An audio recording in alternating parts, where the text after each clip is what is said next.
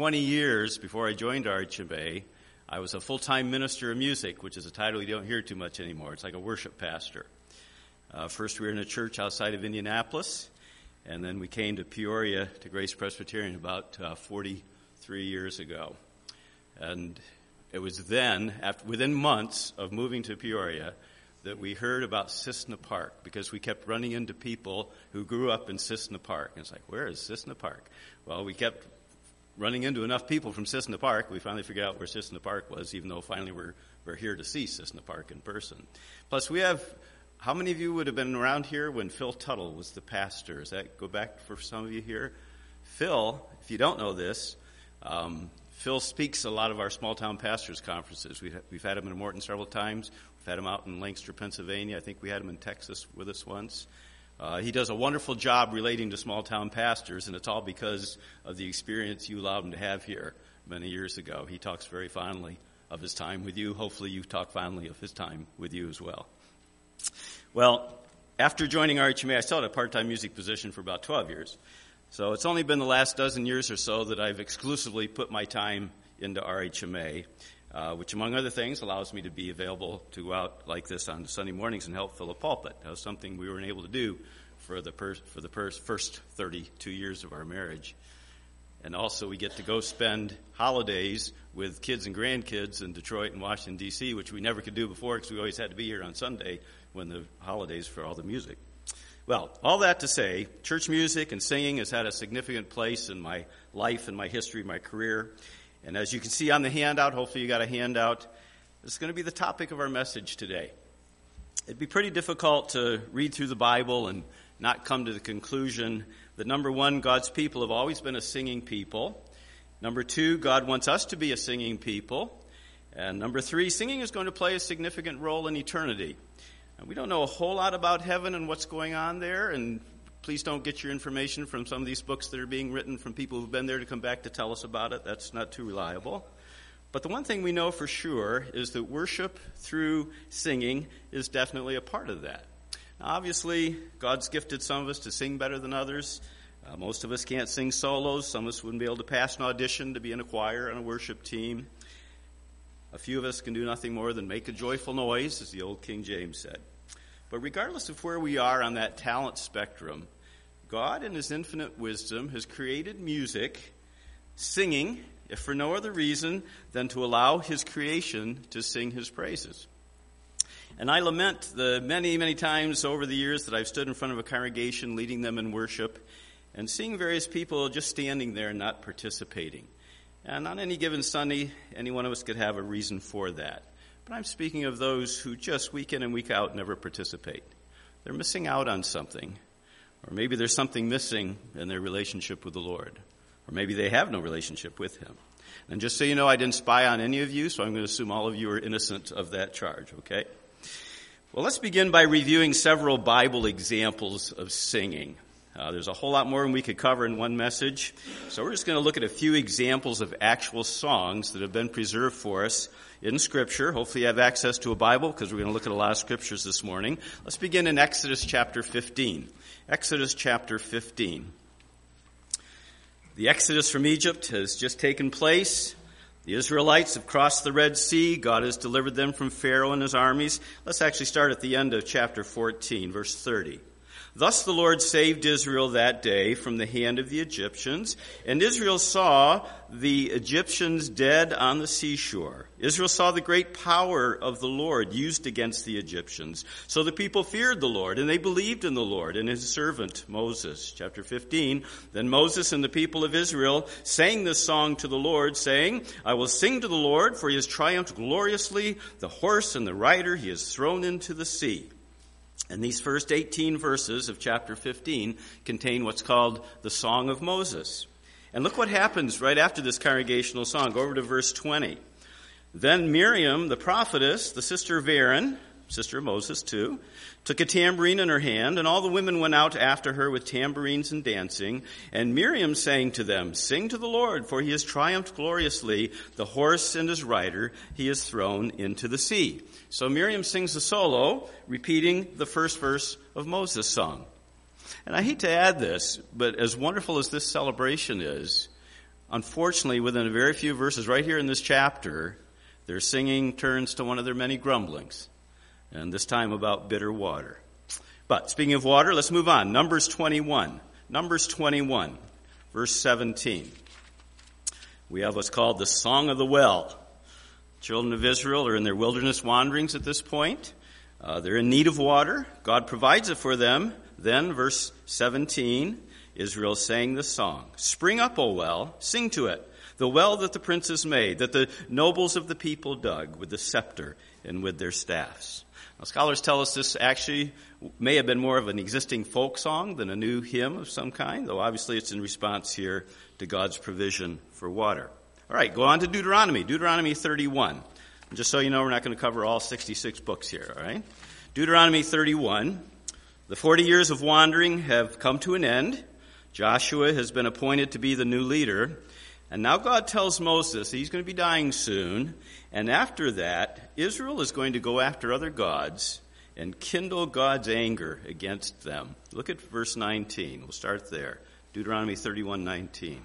Now therefore, God says to Moses, write this song and teach it to the people of Israel.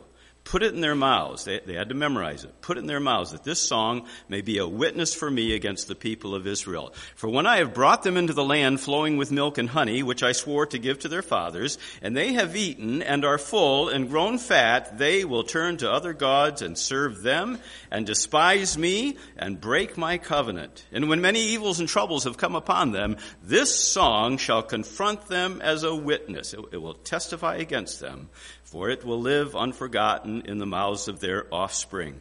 For I know what they are inclined to do even today, before I have brought them into the land that I swore to give. So Moses wrote the song the same day and taught it to the people of Israel. So God tells Moses, write down this song, teach it to the children of Israel. They all had to memorize it. It's a long song. They had to memorize the whole thing. And he says, when I've brought them into the promised land, and they filled themselves and become fat and turned to other gods, this song will testify against them as they sing it. They're going to be testifying against themselves as they sing this song. And chapter 32 contains this long 43-verse memorized song. It's a second song of Moses, very different from the first, for a very different purpose. It's a song about God's people turning away from him and prostituting themselves to other gods. We'll go on to Judges. Judges chapter 5. Chapter 4, we have the familiar story of Deborah, the only woman judge. Deborah and Barak, her military leader. And Jael, remember Jael, the woman who drove a peg through the head of the enemy commander Sisera.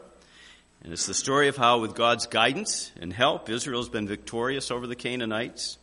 What was their response to this victory? Well, we find a song of praise, just like their ancestors 200 years earlier when they escaped the armies of Pharaoh. And what follows in chapter 5 is referred to as the Song of Deborah, or the Song of Deborah and Barak. It appears to be a duet. Look at verse 1. Then sang Deborah and Barak, the son of Abinoam, on that day. And the next 30 verses give us this song of praise. All right, we've had some congregational singing, a duet. How about another solo? Let's go on to 2 Samuel. 2 Samuel chapter 22. Now we're into the era of David here. 2 Samuel 22, look at verse 1. And David spoke to the Lord the words of this song on the day when the Lord delivered him from the hand of all his enemies and from the hand of Saul. So what we have here, Saul is dead, David's become king. In the chapter before, the Philistines have been defeated, and David responds with a hymn of praise. And the song is 50 verses long. It is actually going to end up in the book of Psalms. It's Psalm 18. If you go there and compare, you'll see the exact same thing in these two places. Thus, the solo of David becomes a congregational song, which is probably true of most of the songs that he would have written. Okay, we've had solos, a duet, congregational singing. It's time for a choir, a rather extraordinary one. Let's go over to 2 Chronicles 20. 2 Chronicles 20. King Jehoshaphat is leading Judah into battle against their enemies, after leading them in a prayer meeting, by the way. And look at verse 21, 2 Chronicles 20:21. And when he, King Jehoshaphat, had taken counsel with the people, he appointed those who were to sing. Here's the choir. He appointed those who were to sing to the Lord and praise him in holy attire. Now, catch this next phrase. As they went before the army, singing, "Give thanks to the Lord, for his steadfast love endures forever." How would you like to have been drafted into that choir? Incidentally, the words they sang came from a song that King David had written 150 years before to celebrate bringing the Ark of the Covenant into Jerusalem. We'll go on to verse 22. And when the choir began to sing in praise, the Lord set an ambush against the men of Ammon, Moab, and Mount Seir, who had come against Judah, so that they were routed. The choir leads the charge here, becomes the first line of offense as Judah marches into battle. And God gives them the victory as they give him the praise. All right, let's jump to the New Testament for one last example. Revelation, all the way to Revelation chapter 5. Revelation chapter 5. The scene is in heaven. We have the 4 living creatures, the 24 elders, falling down before the Lamb, Jesus Christ, the Lamb that was slain. And they sang a new song starting in verse 9. "Worthy are you to take the scroll and to open its seals, for you were slain. By your blood you ransomed people for God from every tribe and language and people and nation, and you've made them a kingdom and priests to our God, and they shall reign on the earth." And this is just one of several examples throughout the book of Revelation of where we see singing in heaven. God's people throughout history have been a singing people. We are to be a singing people. Throughout eternity, we will continue to be a singing people. And I want us to now look at 3 specific New Testament passages that talk about us today being a singing people, and you'll see them listed on your handout. So first, Ephesians. Turn with me to Ephesians chapter 5. Ephesians chapter 5. Starting in verse 15, though even as I say that, I should point out that the end of 14 is probably a hymn sung by the early church. It likely is. You see it kind of set up in a little poem there. So let's start with that. The end of 14. "Awake, O sleeper, arise from the dead, and Christ will shine on you." All right, now verse 15. "Look carefully then how you walk, not as unwise, but as wise, making the best use of the time, because the days are evil. Therefore do not be foolish, but understand what the will of the Lord is. And do not get drunk with wine, for that is debauchery, leads to all kinds of evil. Instead, be filled with the Spirit, addressing one another in psalms and hymns and spiritual songs, singing and making melody to the Lord with your heart, giving thanks always and for everything to God the Father in the name of the Lord Jesus Christ, submitting to one another out of reverence for Christ." In verse 18, Paul implies that in the same way a person who's drunk comes under the total control of that alcohol and does things that he wouldn't normally do, we likewise need to come under the total control of the Holy Spirit, doing things that aren't natural for us to do, living a supernatural life, a supra-normal life. The Spirit-filled life is not to be life as usual. Just as an aside, do you remember what happened on Pentecost in Acts 2? When the Holy Spirit came upon the believers, they began to speak in other languages. What did the cynics say? They've had too much wine. They're drunk. And Peter had to remind them, come on, it's only 9 o'clock in the morning. Even if they were drinkers, they wouldn't be drunk yet. So when we come under the total influence of the Holy Spirit, well, what are some of the results of that? Well, verse 21, we're going to be able to willingly submit to each other, be subject to one another. That's something that doesn't come naturally to most of us. Back to verse 20, we're going to be able to give thanks always for all things, bad times as well as the good times. You remember Job? The Lord gives, the Lord takes away. Blessed be the name of the Lord. But verse 19 is what we're particularly interested in this morning. Paul suggests that singing is an integral part of the Spirit-filled life. I find it an interesting irony that in the same way that a drunk is often characterized by singing, drinking songs have been a part of civilization from time immemorial. There's actually a verse in Isaiah that refers to drinking songs. Well, similarly, Paul says a characteristic of a Christian under the influence of the Holy Spirit is singing. So let's take a closer look there at verse 19. Addressing, speaking to one another. The Greek verb there speaks of utterances of most any kind, which would include singing. Some scholars see this phrase as giving rise to antiphonal singing in the early church where individuals or groups would sing back and forth to each other. If we had a scripture reading here where I'd read a verse and you'd all read a verse back and we go back and forth, that's called responsive reading. If we split you down the middle and had you take turns back and forth, that'd be antiphonal. So that's what the word antiphonal means here, groups back and forth singing to each other. There's actually a 2nd century document in which Pliny, the Roman governor of Bithynia, what's today up in Turkey, he was told of Christians in his province who were in the habit of meeting a certain day of the week, Sunday. They met before daylight to avoid persecution. And what were they doing? Reciting a hymn antiphonally to Christ as if he were God. Accused of singing to Christ as if he were God. We could be accused of that this morning, couldn't we? So, addressing one another. Here in verse 19, that could be antiphonal singing, or it could simply mean singing together a song which we're addressing each other rather than singing directly to God. That would have happened this morning in the doxology. Most of the doxology song that we sang, we were singing to each other about those various facets. It wasn't until we got to the Alleluia where we actually were directing that to God himself. But either way, whether directly to God or to each other, we're doing it, verse 19, with psalms, hymns, spiritual songs. Psalms, that would be our Old Testament book of Psalms, maybe some newer psalm-like songs in the New Testament. Hymns, that word in the classical Greek means a festive lyric in praise of a god or a hero. In other words, in this context, a song of praise to God. And then spiritual songs, Bible scholars tell us no one knows for sure what these are. There's lots of speculation. Song simply means song. Putting spiritual in front of it makes it a song about God, or maybe it's alluding to being spirit-filled. That's the context of this passage right here. Some scholars suggest spiritual songs are totally extemporaneous, just made up as you go, new every time, something little kids are good at. Maybe the distinction is that a hymn is a song of praise to God, while a spiritual song is one we sing to each other about God, about the Christian life. If I sing, "My Jesus, I love thee," I'm singing to him. If I sing, "Oh, how I love Jesus," I'm telling you that. That's the difference there. We don't know exactly what the distinctions are, but at least it appears a variety of singing and songs being used in worship back in the early church. All right, look back at verse 19, the next phrase. Singing and making melody to the Lord, so this time directly addressing God, in contrast to addressing one another, so both appear to be appropriate in our worship. Next phrase, with your heart, with all your heart, not just praise from the lips. The Lord's not interested in lip service. He wants it from the heart. You remember what Christ said about the hypocritical scribes and Pharisees? He was actually quoting God himself from back in Isaiah. They draw near to me with their mouth. They honor me with their lips, but what? Their heart is far from me.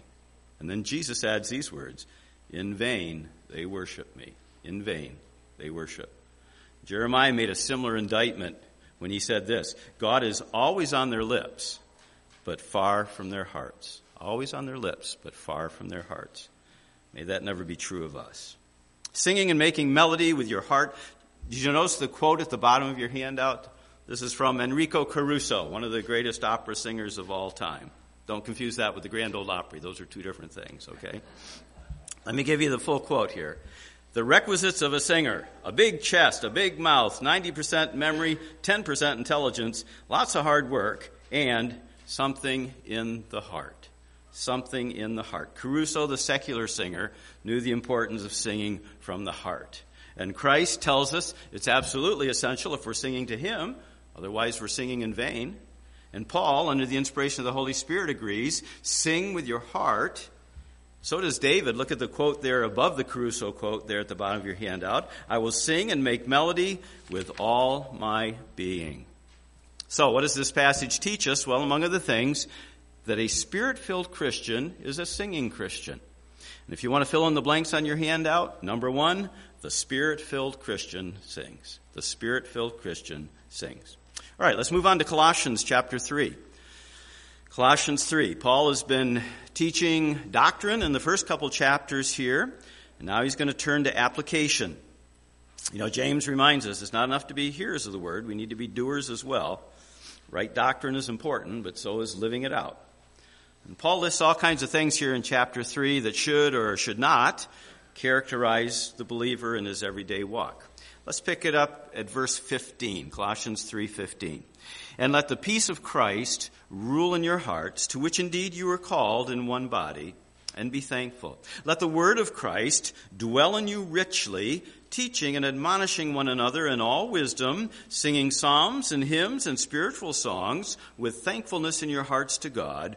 And whatever you do in word or deed, do everything in the name of the Lord Jesus, giving thanks to God the Father through him. Now, verse 16, the word of Christ is the only place you'll find that phrase in Scripture. It speaks of Christ's teaching, of course, but by extension it would also refer to the Old Testament, from which Christ often quoted, whose authority he confirmed, and the rest of the New Testament, which was written by his disciples under the inspiration of his Holy Spirit. So what are we to do with this word of Christ? Let it dwell in you. Feel at home, become a permanent part of you, not just a Sunday visitor. May I suggest that the Christian who never opens his Bible from Monday through Saturday is not indwelt with the word of Christ.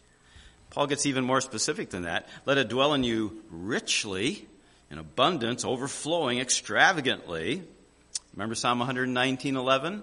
Your word have I stored up, hidden, treasured in my heart, that I might not sin against you. If I'm treasuring God's word, it's going to be dwelling in me richly. Now, what's going to be the outcome of that indwelling? Well, the phrasing varies with your translation. I'm using the ESV here, just so you know. But let's start with the words in all wisdom, the wisdom that comes from Christ's indwelling word. Jeremiah 8, God speaks of false teachers. He says this, the wise men, so-called, are ashamed. Why? Because they have rejected the word of the Lord. So what wisdom do they have? Wise men with no wisdom. How sad. Our wisdom is based on God's word. If his word is dwelling in us richly, we'll not be lacking in wisdom. Well, continuing on, besides wisdom, what's going to be the outcome of being filled with the word of Christ? A couple things, again, depending on your translation. Teaching and admonishing one another. Teaching and imparting the truths of Scripture. This is a positive thing as opposed to admonishing. Admonishing is more of a negative warning of consequences, but still equally valid and needed. Keep in mind, both of these are coming from word-filled wisdom. Next phrase, and this will be a familiar one, singing psalms and hymns and spiritual songs.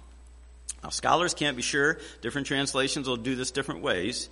They can't be sure if Paul's saying we're to use psalms and hymns and spiritual songs to teach and admonish, or if we're to teach and admonish, and we're to sing psalms and hymns and spiritual songs.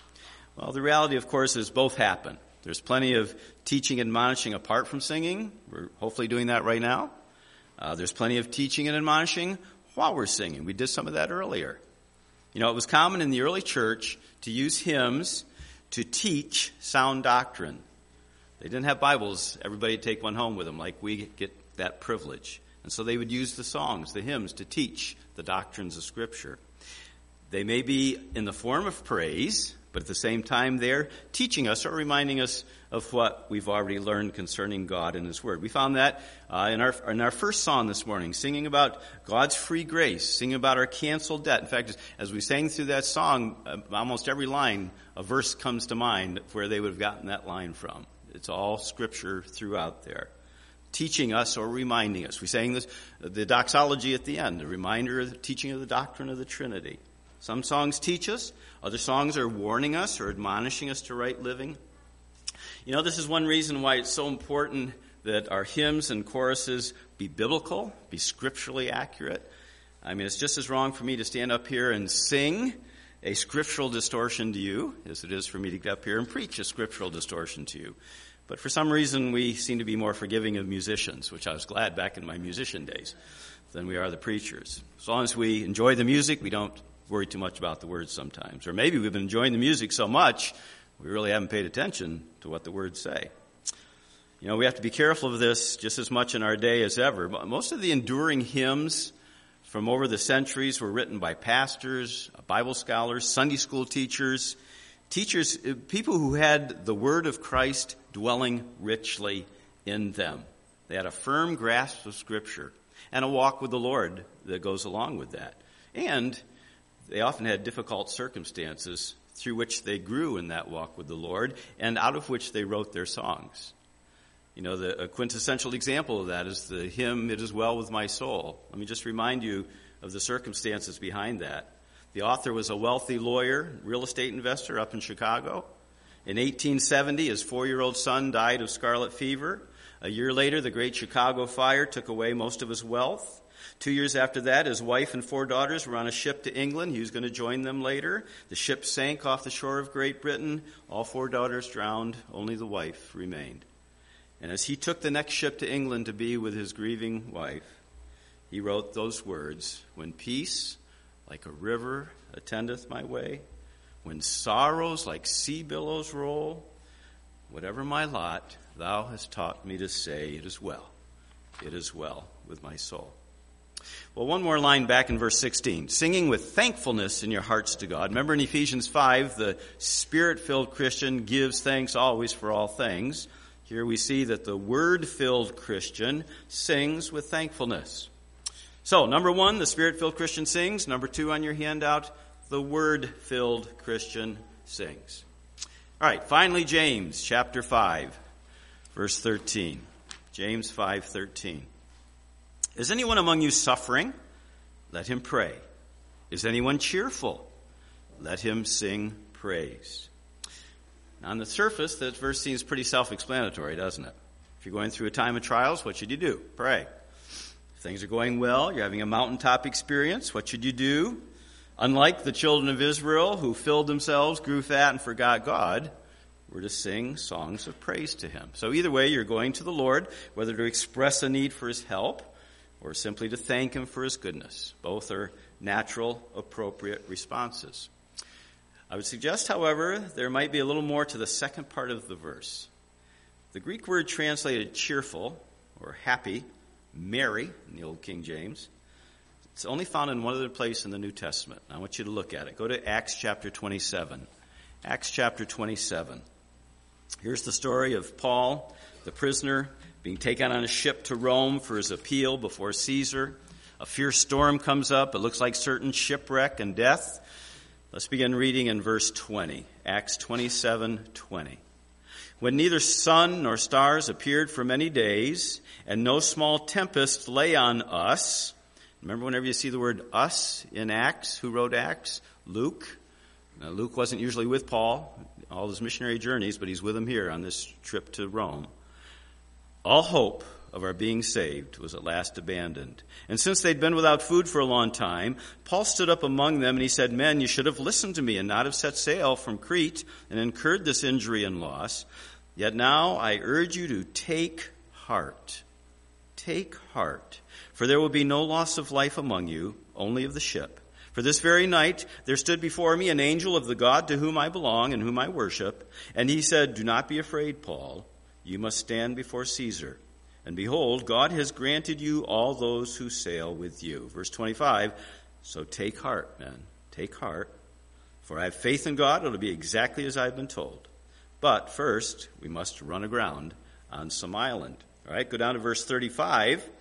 Paul had told them they need to eat before we get shipwrecked here. Everybody eat. So when he had said these things, he took bread, giving thanks to God in the presence of all. He broke it, began to eat. Verse 36, "Then they all, the sailors, were all encouraged." They were encouraged, and they ate some food themselves, even though they knew shipwreck was still ahead.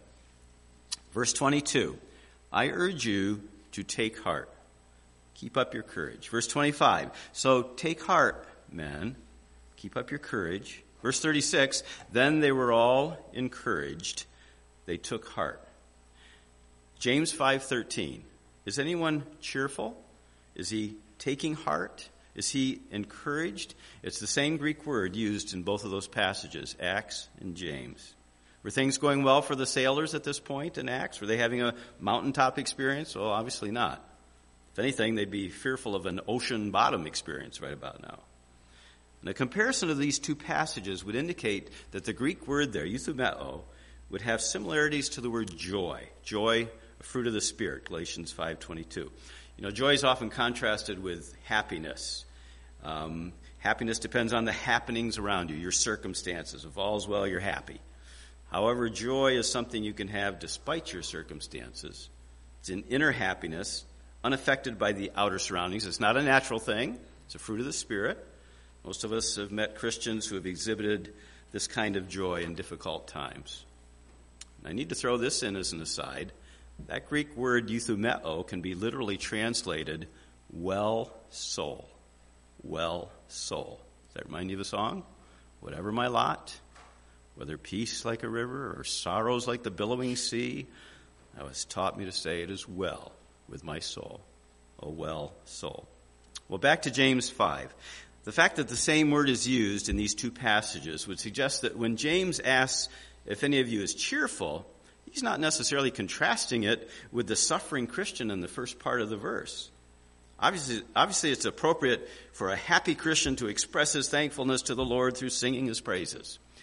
But even a non-Christian can do that. What separates the natural man from the spiritual man is the ability to sing God's praises through the times of suffering as well. You know, the classic example of this is Paul on a second missionary journey, Acts 16. We won't take time to look it up. I'll just remind you, he and Silas are evangelizing the Roman colony of Philippi. One day they cast a demon out of a girl who's a fortune teller. Her masters are so upset they get into the town into an uproar. Paul and Silas are severely beaten with rods on their bare backs. They're thrown in jail into an inner cell, apparently the most secure one available. Their feet are put in stocks. And then we read this. At midnight, Paul and Silas were praying. James says, is anyone among you suffering? Let him pray. Is that all that Paul and Silas were doing? No. It says they were praying and singing hymns to God. James says, is anyone cheerful? Is his soul well, regardless of what his body may be going through? Let him sing praise. Paul and Silas were at that moment experiencing Job 35:10. God, my maker, gives songs in the night. Psalm 42:8. In the night his song shall be with me. Is anyone well of soul? Let him sing praise. The title of today's message actually comes from a song written over 150 years ago. If you turn your hand out over to look on the back, you'll find the whole song. But look at stanza 2 on that back side. Stanza 2. What though my joys and comforts die? The Lord my Savior liveth. What though the darkness gather round? Songs in the night he giveth. No storm can shake my inmost calm, while to that refuge clinging. Since Christ is Lord of heaven and earth, how can I keep from singing? Number 3 on your handout, the joy-filled Christian sings. The joy-filled Christian. Is singing an option in the Christian's life? Well, I don't think so. Why? Because if you're spirit-filled, if you're word-filled, if you're joy-filled, singing is a natural response to all that. You know, if you're up on your church history, you may remember that unfortunately for many centuries leading up to the Protestant Reformation 500 years ago, there was almost no congregational singing. It was all done by priests and choirs. And one of the hallmarks of the Reformation was Martin Luther giving the music back to the people. Congregational singing became an integral part of the Protestant church. If I'm not a singing Christian, maybe I need to ask myself some questions. And I ask these questions with the assumption I am a Christian. I am a believer. I've been born again. There's a point in my life where I trusted Christ as my Savior. And if you're here this morning and you haven't done that, that's what needs to be taken care of for you. That everything else we've said is secondary for you. That's the decision you need to make. But if I am a Christian, but not a singing Christian. Question 1, am I a spirit-filled Christian? Am I walking in the Spirit? Do I seek and experience his filling in my life day by day? Question 2, am I a word-filled Christian? Now, how important is God's word in my life? Am I treasuring it? Am I storing it up in my heart? Or am I content with just whatever I pick up Sundays here at church? Question 3, am I a joy-filled Christian? How am I responding to the circumstances of life? Am I experiencing the joy and the peace that are available to me despite the trials? And what about those mountaintop experiences? God allows me to joy. Am I quick to praise the Lord for them, or am I like the children of Israel, entered the promised land, grew fat and satisfied, and basically forgot the Lord until they got in trouble, needed his help? A spirit-filled Christian, a word-filled Christian, a joy-filled Christian is a singing Christian. And God help us to have a singing heart, regardless of our musical ability. And if we're not there yet, may he bring us along in our walk with him to the point where singing is just a natural, spontaneous response to who he is and his love and his care for us. Let's pray. Lord, we know that not all of us are called and gifted to be up front, leading, singing, providing music, but all of us are called to praise you. And singing is something you've created to allow us to carry out that high calling. Help us to be a singing people, not just here on Sundays, but as we go our separate ways through the week. May we seek to walk in the Spirit, be Spirit-filled, not grieve him, not quench him. Convict us of the importance of being in your word day in and day out, being word-filled, so it can be a lamp and a light as we walk through this increasingly dark world. And for those of us here today who are experiencing various trials, may we allow the Holy Spirit to fill us with his peace and his joy, be joy-filled, so that we too can experience those songs in the night. We'd ask in the name of Jesus Christ, our Savior. Amen.